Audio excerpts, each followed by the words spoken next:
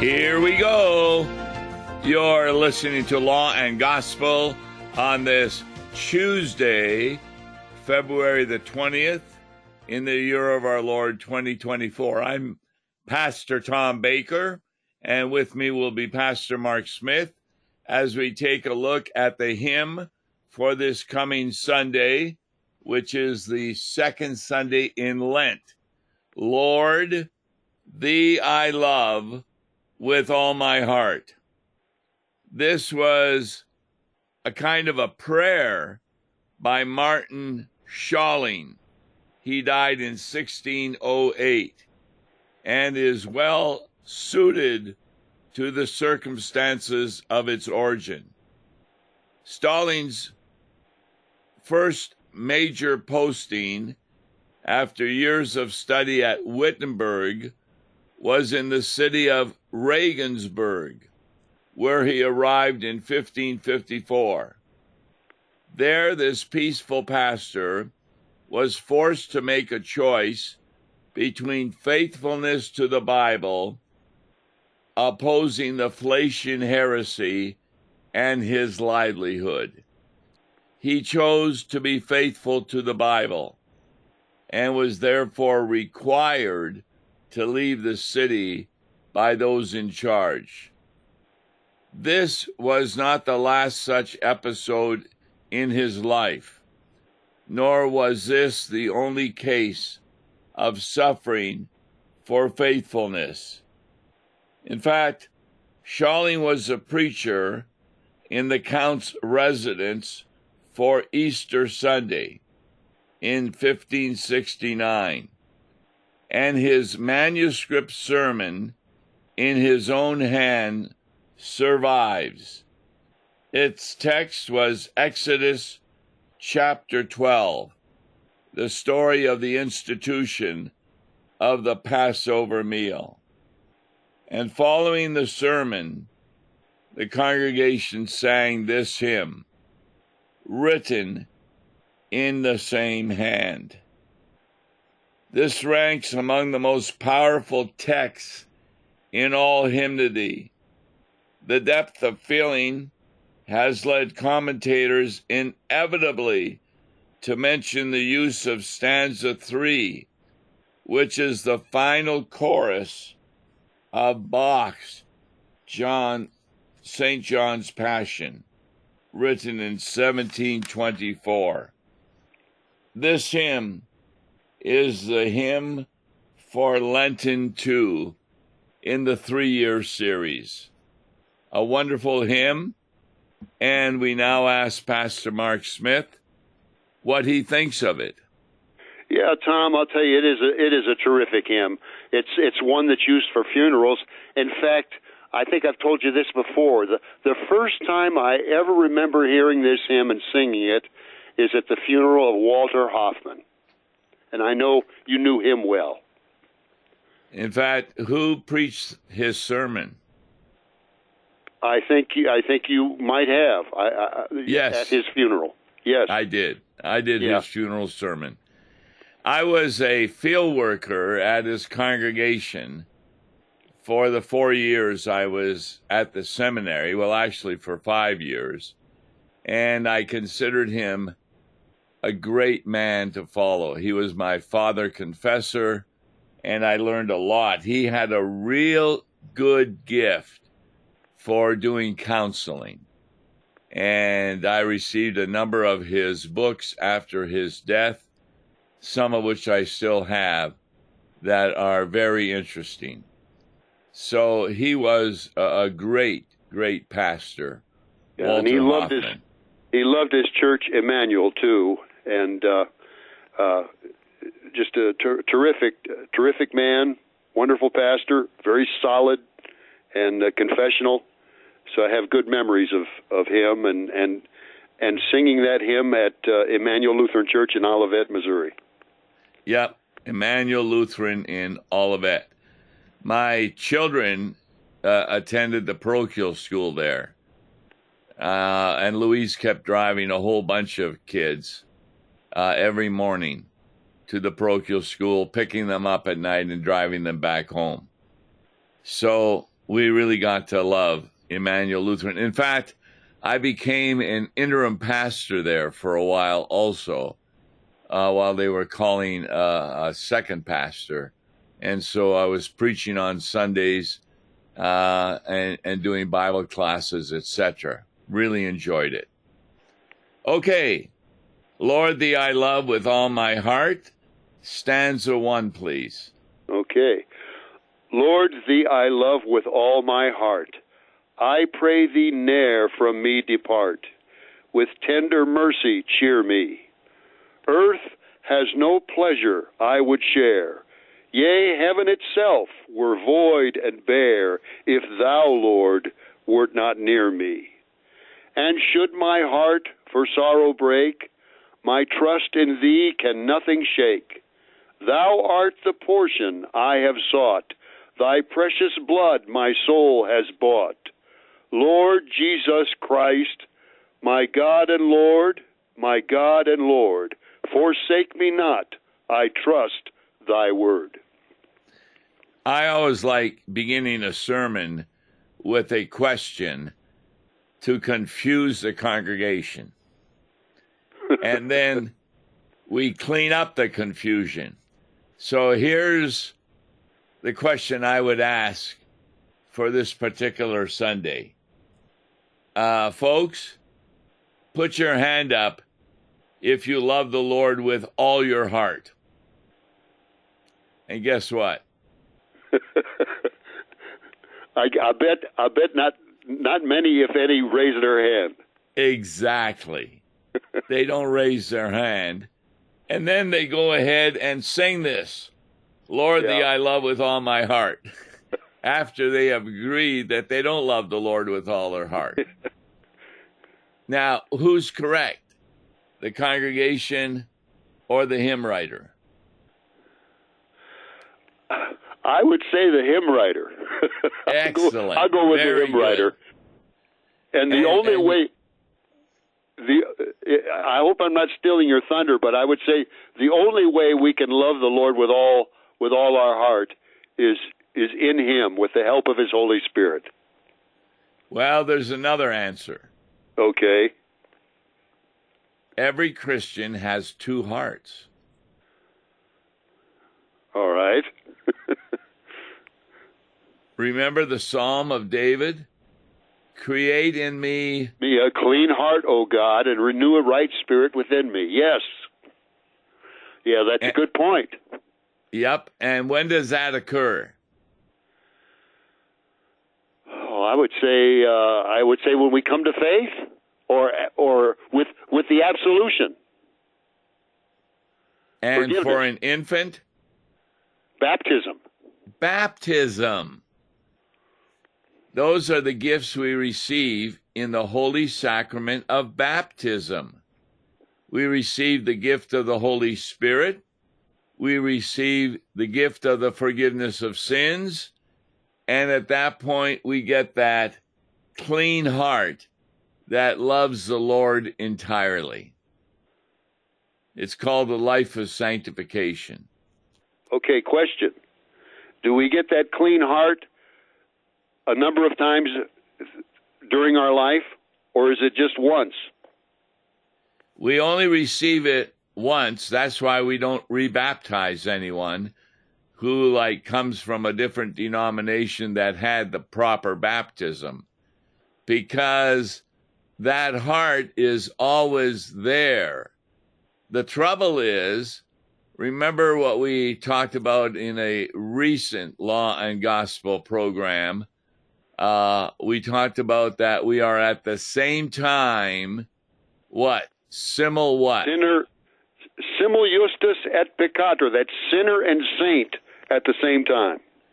So we're always a sinner according to our old Adam or our old heart, but we are always a saint according to our new heart.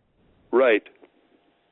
Because God recognizes our true heart, our new heart. The answer to David's prayer from the Psalm. So what can we pray to God since we love him with our whole heart? Well, I think this hymn is going to tell us that we show forth the glory of that new creation that he's created in us. By What's the good first works. line of the hymn? The first line is, Lord, thee I love with all my heart. I pray thee ne'er from me depart. That's the prayer. Don't ever depart from me. Yes. And would God ever depart? Take not thy Holy Spirit from me. Would God ever depart from a believer? No. Oh, I don't know. The only problem is if we're the only ones that is going to move away. He will not withdraw from us, but we can fall away. That's true. I think when we fall away, we no longer get his blessings. Right. And that's departing from us. He doesn't answer the prayers of unbelievers. Right. And he did depart from the unbelieving Pharisees and the scribes, but he did not depart from prostitutes or tax collectors who came to him in faith. That's right. Come unto me, all ye that labor and are heavy laden, and I will give you rest. That's right. So how are we cheered, according to this verse? With tender mercy. Oh boy, here we go again. What's mercy? Mercy is not getting what we deserve. Grace is? Grace is getting what we don't deserve. Excellent. Well said. And of course, one kind of justice is we would get what we deserve. Right. And that is only for unbelievers. That's right. Now, the next line, earth has no pleasure I would share, is actually in our gospel for this Sunday from Mark chapter 8. Jesus says in verse 35, for whoever would save his life will lose it, but whoever loses his life for my sake and the gospel's will save it. For what does it profit a man to gain the whole world and forfeit his life? So he continues in verse 38, whoever is ashamed of me and of my words in this adulterous and sinful generation, will the Son of Man also be ashamed when he comes in the glory of his Father with the holy angels. Now that's kind of what this stanza is talking about when he says, earth has no pleasure I would share. Yea, heaven itself were void and bare, if what? If thou, Lord, were not near me. Exactly. Yeah. I think of the passage, and maybe you just said this, what doth it profit a man if he should gain the whole world and yet forfeit his soul? Yeah, that's the Mark 8 passage I just mentioned. Right. That's the gospel for today. Or I should say, for this Sunday. Second Sunday in Lent. Do you remember what the Old Testament reading was? It was Genesis 17, about God coming to Abraham and talking about the new covenant. Yes, I haven't read that yet. That's the Old Testament reading for this Sunday, right, Tom? Exactly. And what is the new covenant in contrast to the old? The new covenant, we're under His grace. Yes. Not under the law. Exactly. In other words, the new covenant is the gospel.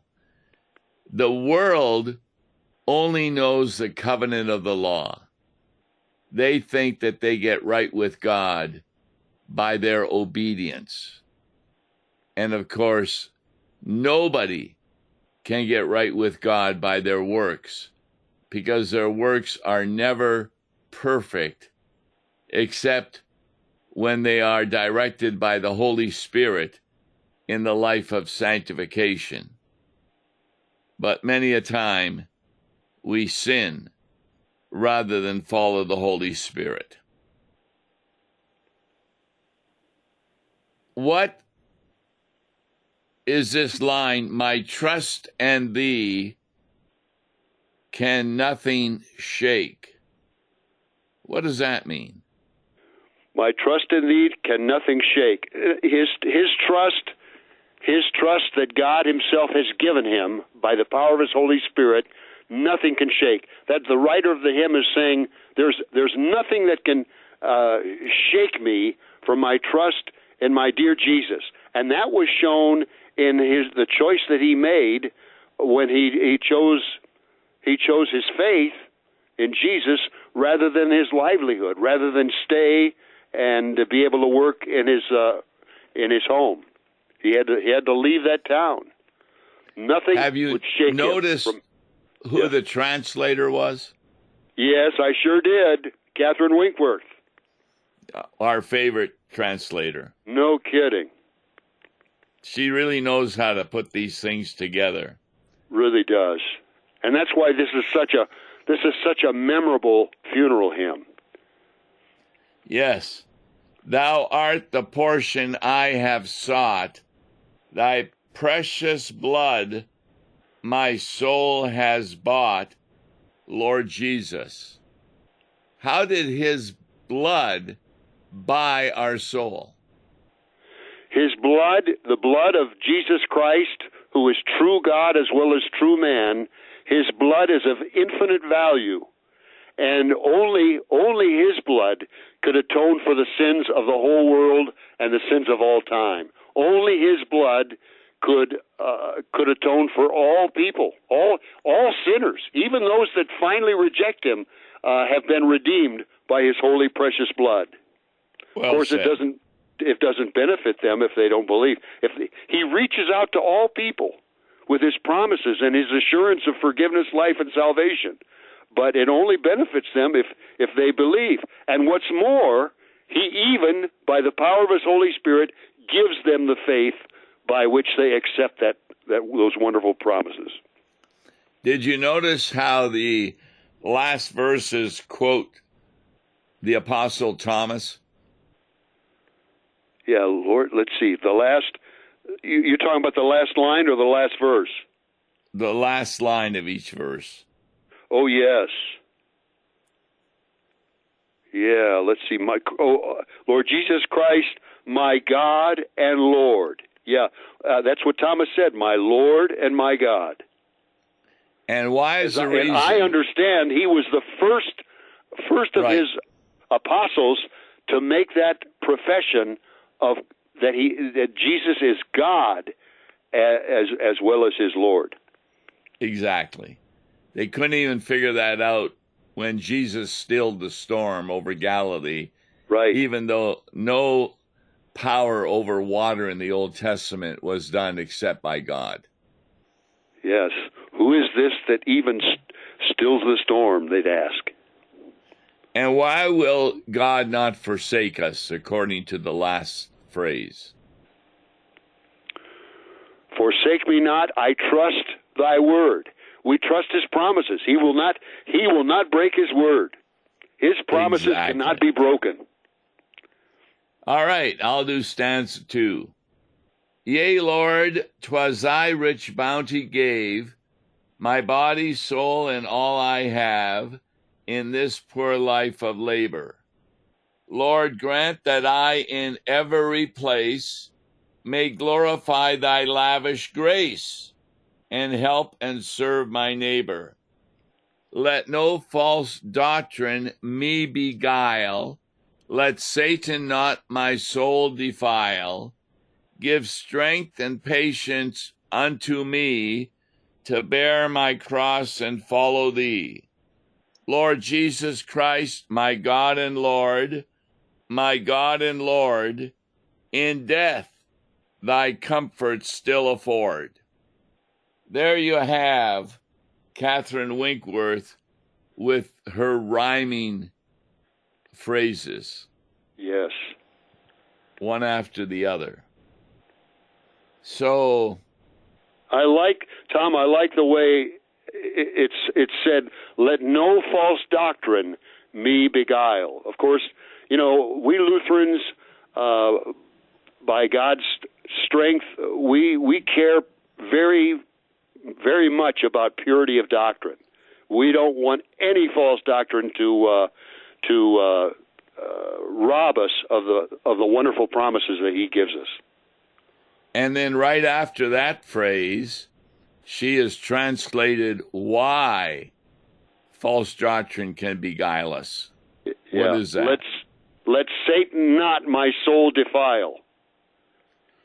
And that's what he had done with Adam and Eve, and that's what he does with every person in the world, that he beguiles us, defiles the word of God, and we sin. So what are we asking God to give us? Strength and patience to bear our cross and to follow him. Yes, patience is really important. In fact, I find that a lot of times when I'm preaching the law has an effect on people because they don't have the patience that Jesus had. They don't wait for the promises to take place. And that's unfortunate. And that's because the old Adam doesn't follow the Holy Spirit in trusting his word totally. And we lose patience, wondering, what is God doing to me? Why am I going through this? What have I done to deserve this? Forgetting, what did Jesus do to forget what he experienced? Nothing. And you mentioned this as a funeral hymn, which kind of ends that way in stanza 2. Yes. In death thy comfort still afford. Yes. And is that not the main task of a pastor? I have just heard about a dear friend of ours who has gone into hospice. And they had tried to put her into hospice some time ago, and she was not able to go into hospice because she didn't meet the requirements. But now she does. And what hospice is simply making her comfortable while she dies. Right. All righty. Stanza 3, please. Okay. Lord, let at last thine angels come, to Abram's bosom bear me home, that I may die unfearing, and in its narrow chamber keep my body safe in peaceful sleep until thy reappearing. And then from death awaken me, that these mine eyes with joy may see, O Son of God, thy glorious face, my Savior and my fount of grace. Lord Jesus Christ, my prayer attend, and I will praise thee without end. What a beautiful verse. And the only stanza that I can think of that describes that period where our body rests in the grave, in that narrow chamber, awaiting the day of resurrection. There may be other stanzas, other hymns that mention it, but I can't recall one other than this. It does remind us, too, of who said, with my own eyes I will see him. Yes. Yes, that's Job. Yep. Job says, my own eyes will see him, not someone else's, but my own eyes will see him. And that occurs after he has been awakened from death. That's right. The same eyes that were in his sockets in that skull, the same eyes will behold the Savior in his glorified body. This also is from the gospel for this coming Sunday, where he talks about the angels. Jesus says this, that the Son of Man will come in the glory of his Father with the holy angels. And that's what he talks about when he is awakened. And it was through the angels. That's the first line of stanza 3. Lord, let at last thine angels come, to Abraham's bosom bear me home. And what does that mean about Abraham? Abraham's bosom, that's at Abraham's side. In the old King James English, it was called Abraham's bosom. At Abraham's side, perhaps a reference to the heavenly banquet. I think it's also a reference to the side of Isaac, that all who have the faith of Isaac will be saved. Well, thank you, Mark Smith, for helping us with this Lord, Thee I Love with All My Heart.